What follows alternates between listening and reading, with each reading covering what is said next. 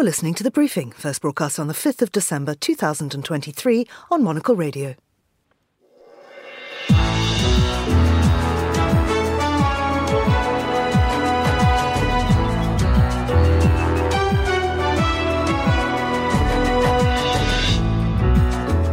Hello and welcome to The Briefing, coming to you live from Studio One here at Midori House in London. I'm Georgina Godwin.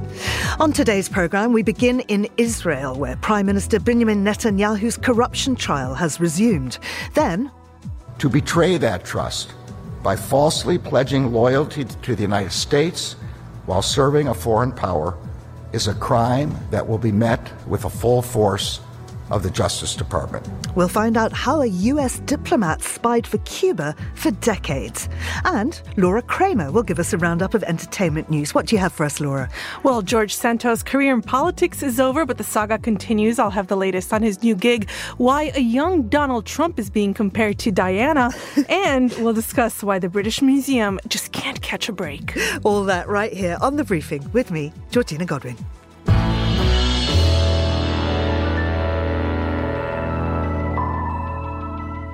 Pressure is mounting on Israeli Prime Minister Benjamin Netanyahu. UN and US officials have called on the Israel Defense Forces to avoid a repeat of the devastating impact that its operations in northern Gaza had on civilians, as the IDF expands its ground offensive in the south. Netanyahu himself is back in court facing corruption charges. The trial was postponed for 2 months during the state of emergency, declared when Hamas launched a cross-border attack on the 7th of October. The militants killed 1,200 people and seized 240 hostages, according to Israeli tallies. It's the single deadliest day in Israel's 75-year history. There's mounting evidence that many women were raped before being murdered. The Hamas-run Palestinian Health Ministry says almost 16,000 Palestinians have been killed in retaliatory attacks, almost 70% of them women and children. They say thousands more are missing and feared buried in rubble, with about 900 killed since the truce ended on Friday. Nimrod Goren is a senior fellow for Israeli affairs at the Middle East Institute and the founder of the Israeli foreign policy think tank Mitvim. Nimrod, very pleased to have you with us today. I wondered if we could start with Netanyahu's personal problem, his trial, which resumed on Monday. How much attention is this case receiving in Israel? Thank you for having me, Georgina. The resumption of the case is not doesn't have immediate consequences, but is an important political development. First, it reflects and reminds Israelis that their prime minister is already for more than 3 years going to court to face a trial on corruption cases. And while these were stopped for a couple of months because the entire judicial system was put on hold because of the war, things are back on track, and this is likely to continue. It wasn't an issue that succeeded in toppling Netanyahu, leading him to resign until now. It did limit his capacity to form coalitions because of many political parties not willing to sit with him. Together with his other political problems because of the war, I think that could eventually be another component in leading to a political change in Israel. And so do you think a resignation is likely sooner rather than later? I don't think Netanyahu is currently planning on resigning. On the contrary, what we see him doing during the course of the war is engaging in political survival. That leads to even more criticism about him or against him from people, within the Israeli electorate, including from his political base. People want to see the prime minister take responsibility on his failures, much like most of the military brass did until now, and want him to be focused on winning the war, not on doing political calculations. Now, of course, Israel is coming under criticism from foreign governments and the United Nations, which has been very critical about civilian casualties in Gaza. What has the UN said, and how worried is Israel about losing international support? And we differentiate between what the UN is saying and what Western allies or regional allies are saying, because for Israel, it's important to be in line with the international community. And Israel understands that having the support that it had during these last couple of months from international powers enabled it to conduct its military action and are key for it to continuing and working towards achieving its war objectives. The support by the American administration, by the EU officials, by heads of Western countries, the resilience proved by Israel-Arab relations, with relations continuing despite the difficulties. Those are things that Israel wants to preserve. they are built on an assumption that the objective of not having Hamas continue to govern Gaza is a good one, and that countries support that. There are much concerns about how Israel is conducting its military operation. Israel, as much as it can, I think, is attentive, especially to voices coming from the United States, and trying to balance between what it needs to do operationally and what the UN wants it to take into account, the US, wants it to take into account. Regarding the United Nations, there is also always skepticism in Israel about its role, its position. I found those were intensified after October 7th. There was criticism on how the UN is dealing with things, and I think the UN position is currently not one shaping what Israel does or does not. So we know that the IDF moved into Khan Yunis, which they say is a Hamas stronghold. Now, many of the civilians that are sheltering there have already been displaced.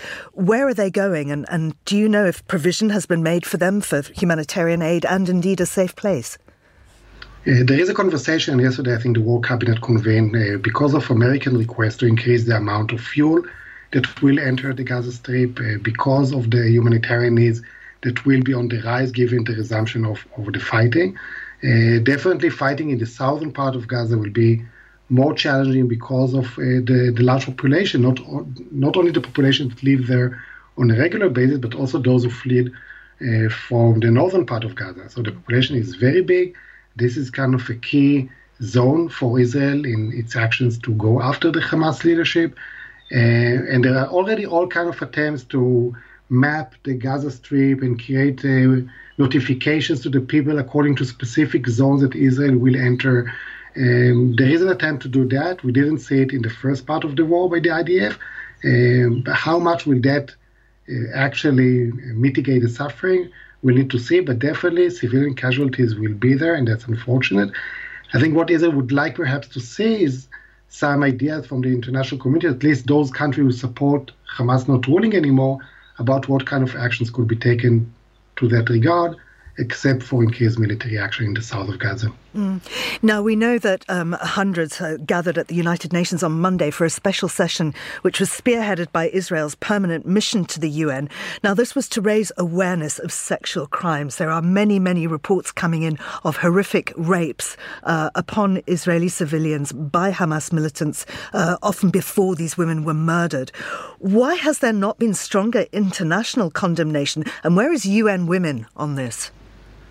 This is a very important thing for the Israeli society. We had hostages coming back. We began to hear the stories of what they went through. We have other witnesses and evidence of horrible things happening. And the sense among many in Israel that the international community or parts of it has moved on rather quickly on what happened in October 7th. So the need by Israelis is to see some recognition of what happened, of the horrors that Hamas did, of naming that as it was, of having people believe the stories coming out from Israeli women, from the Israeli society, to see the international organizations support Israel in its efforts to bring back the hostages and support those who suffered. All of those, by the way, could be done in parallel to criticism that is voiced on Israel regarding its actions. It's not exclusive to each other. You can be pro-Palestinians and anti-Hamas. You can condemn Hamas for what he did and be critical of Israel, of how it conducts the war. I think Israel would like to see more of that complexity on the international front, with the issue of sexual violence now becoming a big part of that. Nimrod, thank you for that wonderfully balanced conversation. That is Nimrod Goren in Jerusalem. Now, here's Isabella Jewell with the day's other news headlines. Thanks, Georgina. British Home Secretary James Cleverly is in Rwanda to sign a new migration deal after the UK's Supreme Court ruled a previous deportation agreement was illegal. London and Kigali had agreed for asylum seekers arriving in the UK without approval to be sent to Rwanda. The Nigerian army has admitted that one of its drone strikes accidentally killed at least 85 civilians in the country's northern Kaduna state. The Sunday night attack was part of a military campaign against Islamist insurgents. The victims had gathered to celebrate a Muslim holiday.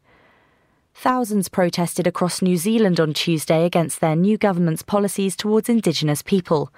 Maori demonstrators gathered outside Parliament and in city squares after the country's centre-right government pledged to review positive discrimination schemes and roll back the use of the Maori language. Those are the day's headlines. Back to you, Georgina. Thank you, Isabella. Now, the US former ambassador to Bolivia has been charged with spying for Cuba for over 40 years. Here's Attorney General Merrick Garland.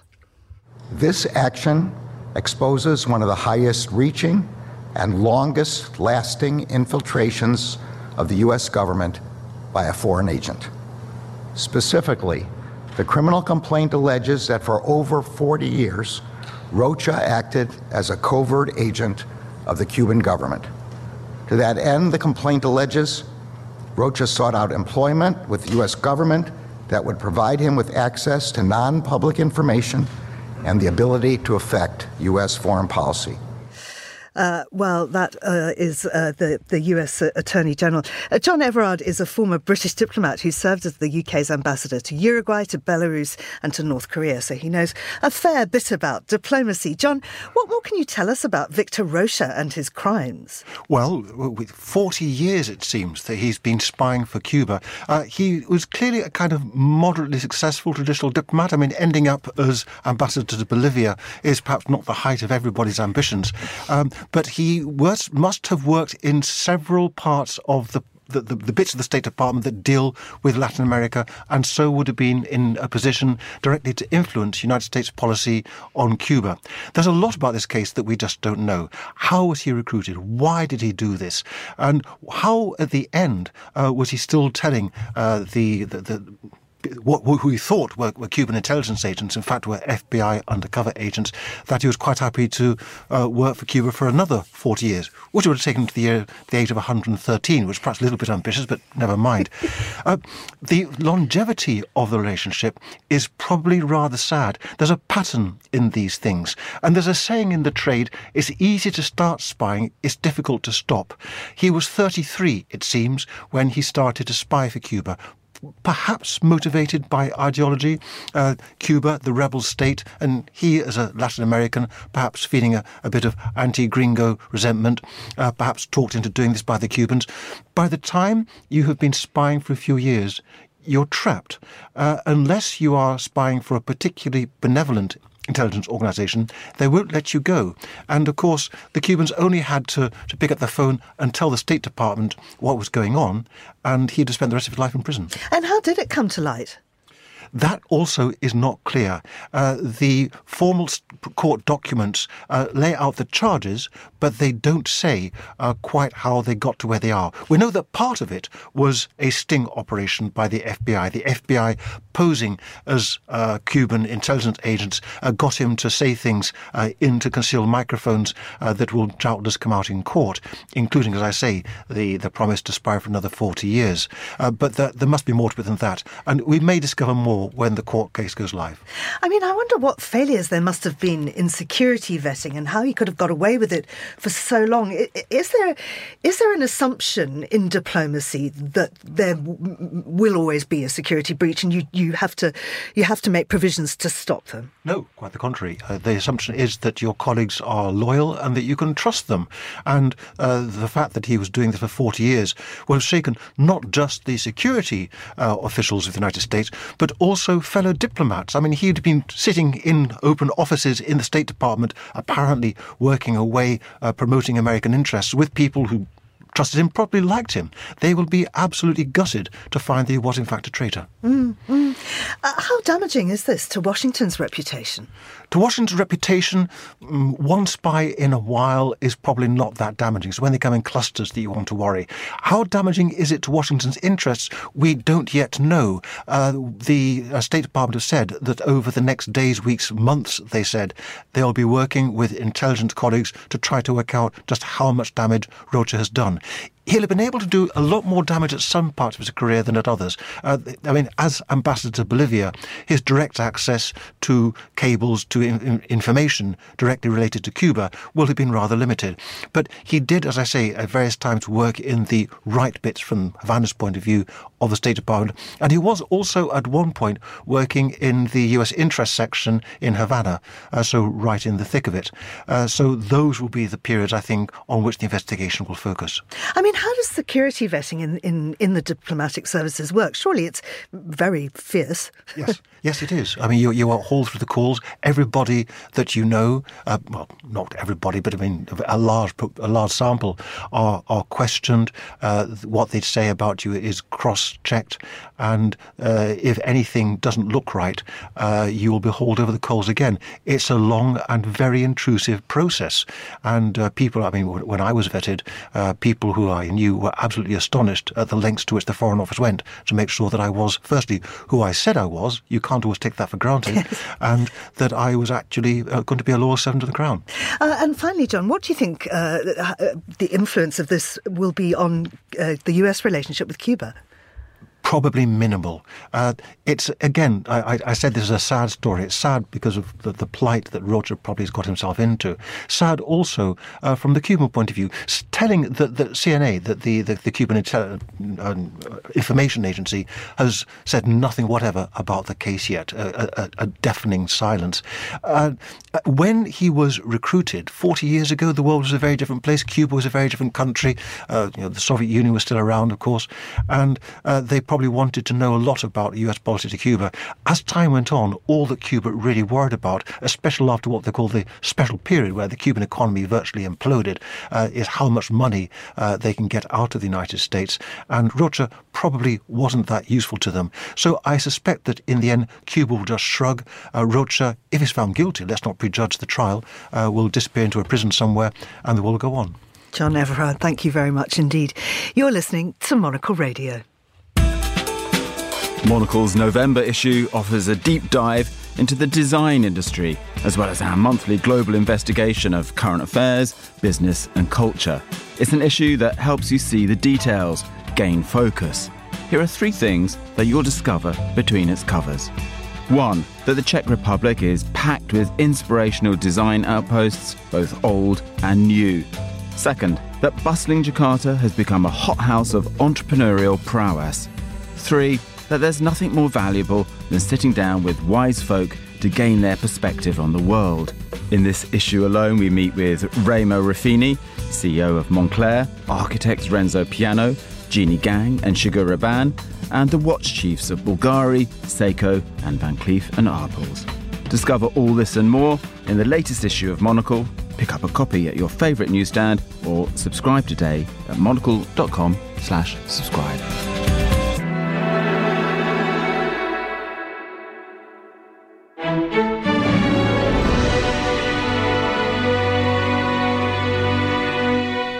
Back with the briefing on Monocle Radio.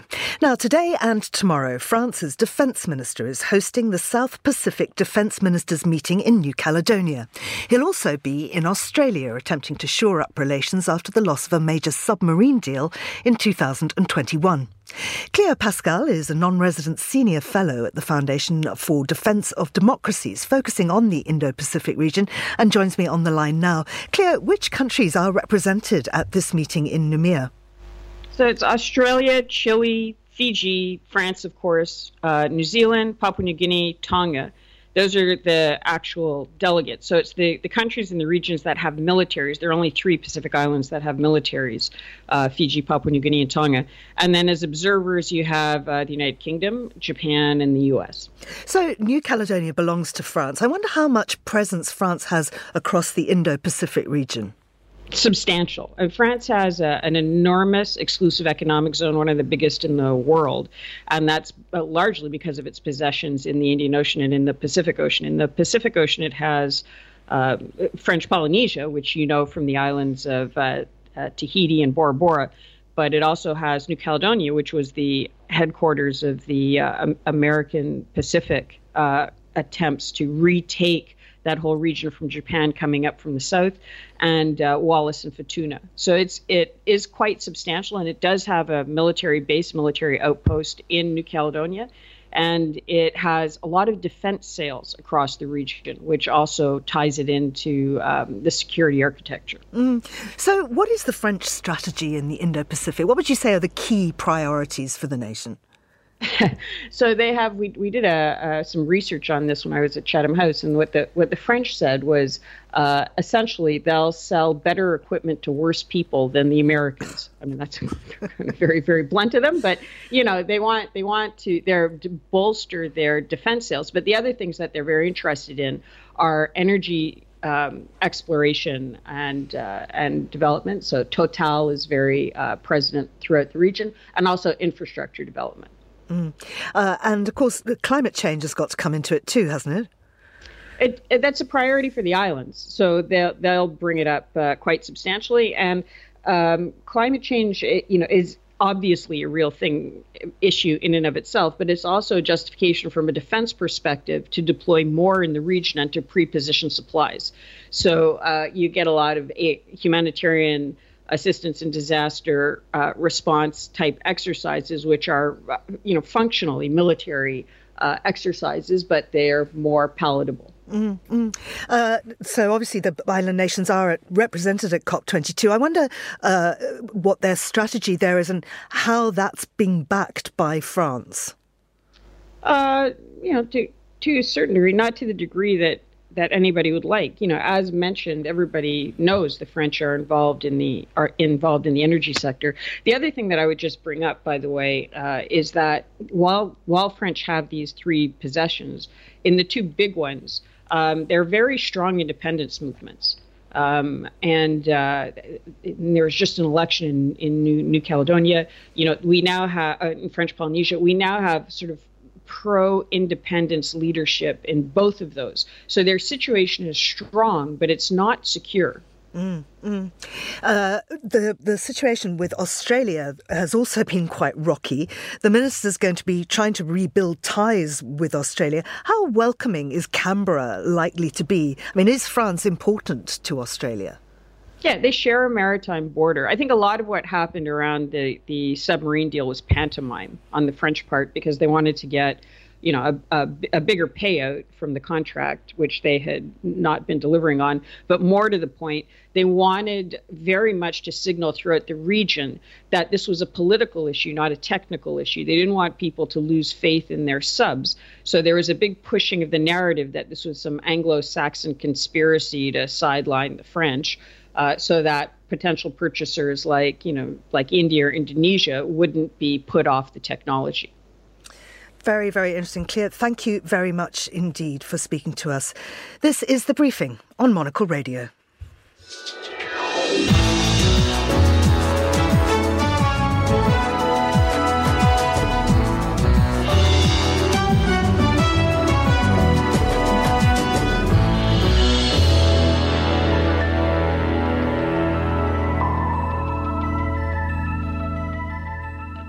Now let's round up the show with some of the day's culture and entertainment news. Our producer and entertainment correspondent Laura Kramer is with me in the studio.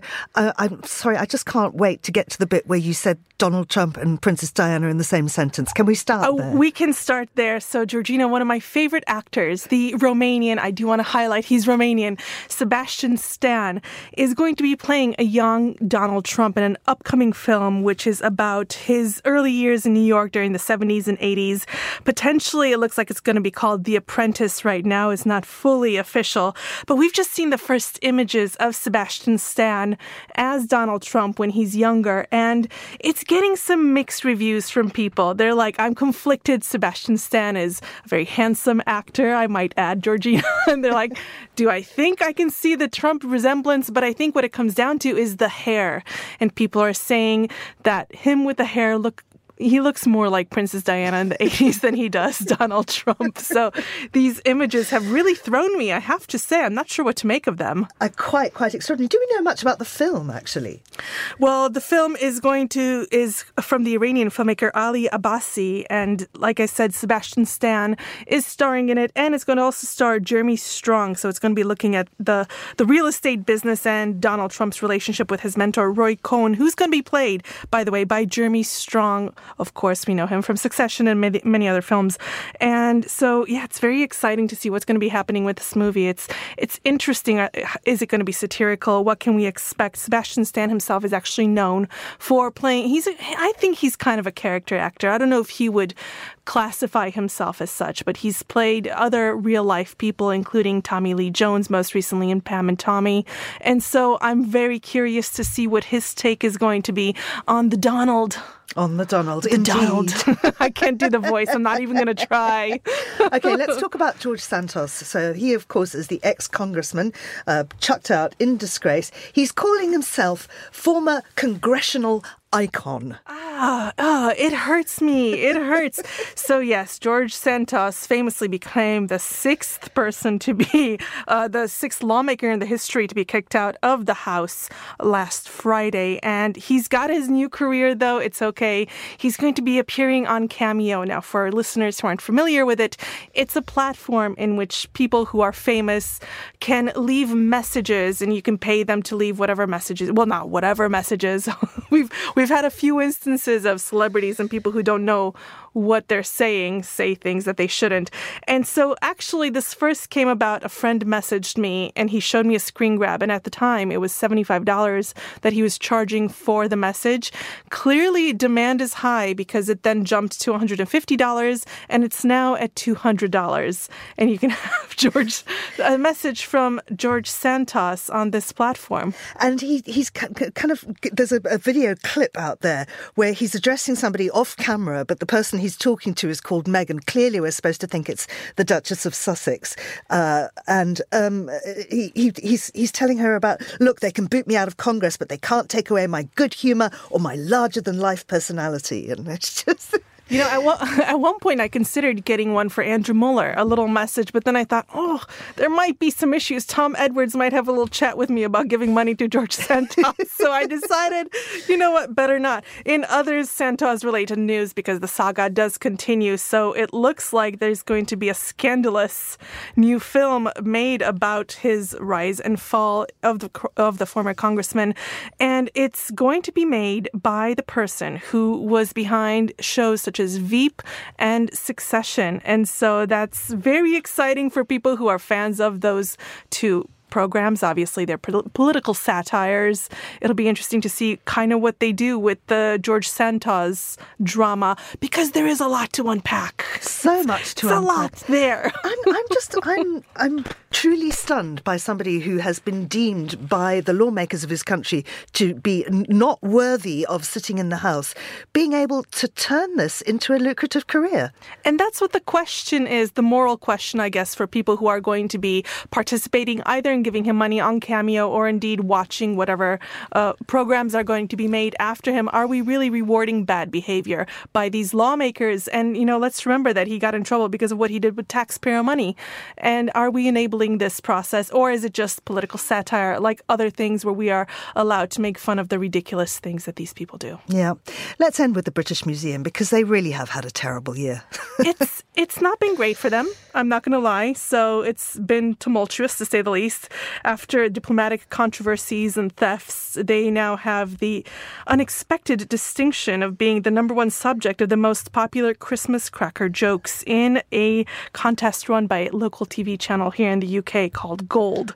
And so do you want to hear what the Christmas cracker joke is? I do. I'm not sure that it works spoken, though. You might need to see it written down. I'm going to have to attempt. So did you hear about the Christmas cake on display in the British Museum? It was Stalin. So it's meant to be. Did I say it? Can you? Yeah. It's meant to be like the even. Stalin in German, the dry fruit cake. But that is, I mean, I have to say, I also like some of the other jokes on there. I mean, I don't know if you like that one very much, but there's one about Elon Musk. Why is Elon Musk's Christmas dinner so awkward? He can't stop talking about his ex. Come on. The one I really like, actually, is what impact will the 20-mile-per-hour speed limit in Wales have on the charts this year? Chris Rea will be driving home for Easter. You have to laugh. They are good. There's also Open Barbie, as we would say, also made the list with what did Robert Oppenheimer get Barbie for Christmas? Atomic Kenergy. I'm going to go there. Laura, thank you very much indeed. That's all, mercifully, we have time for on this edition of The Briefing, which was produced by Lillian Fawcett and Laura Kramer. Our studio manager was Callum McLean, and The Briefing is back tomorrow at the same time. I'm Georgina Godwin. Goodbye, and thanks for listening.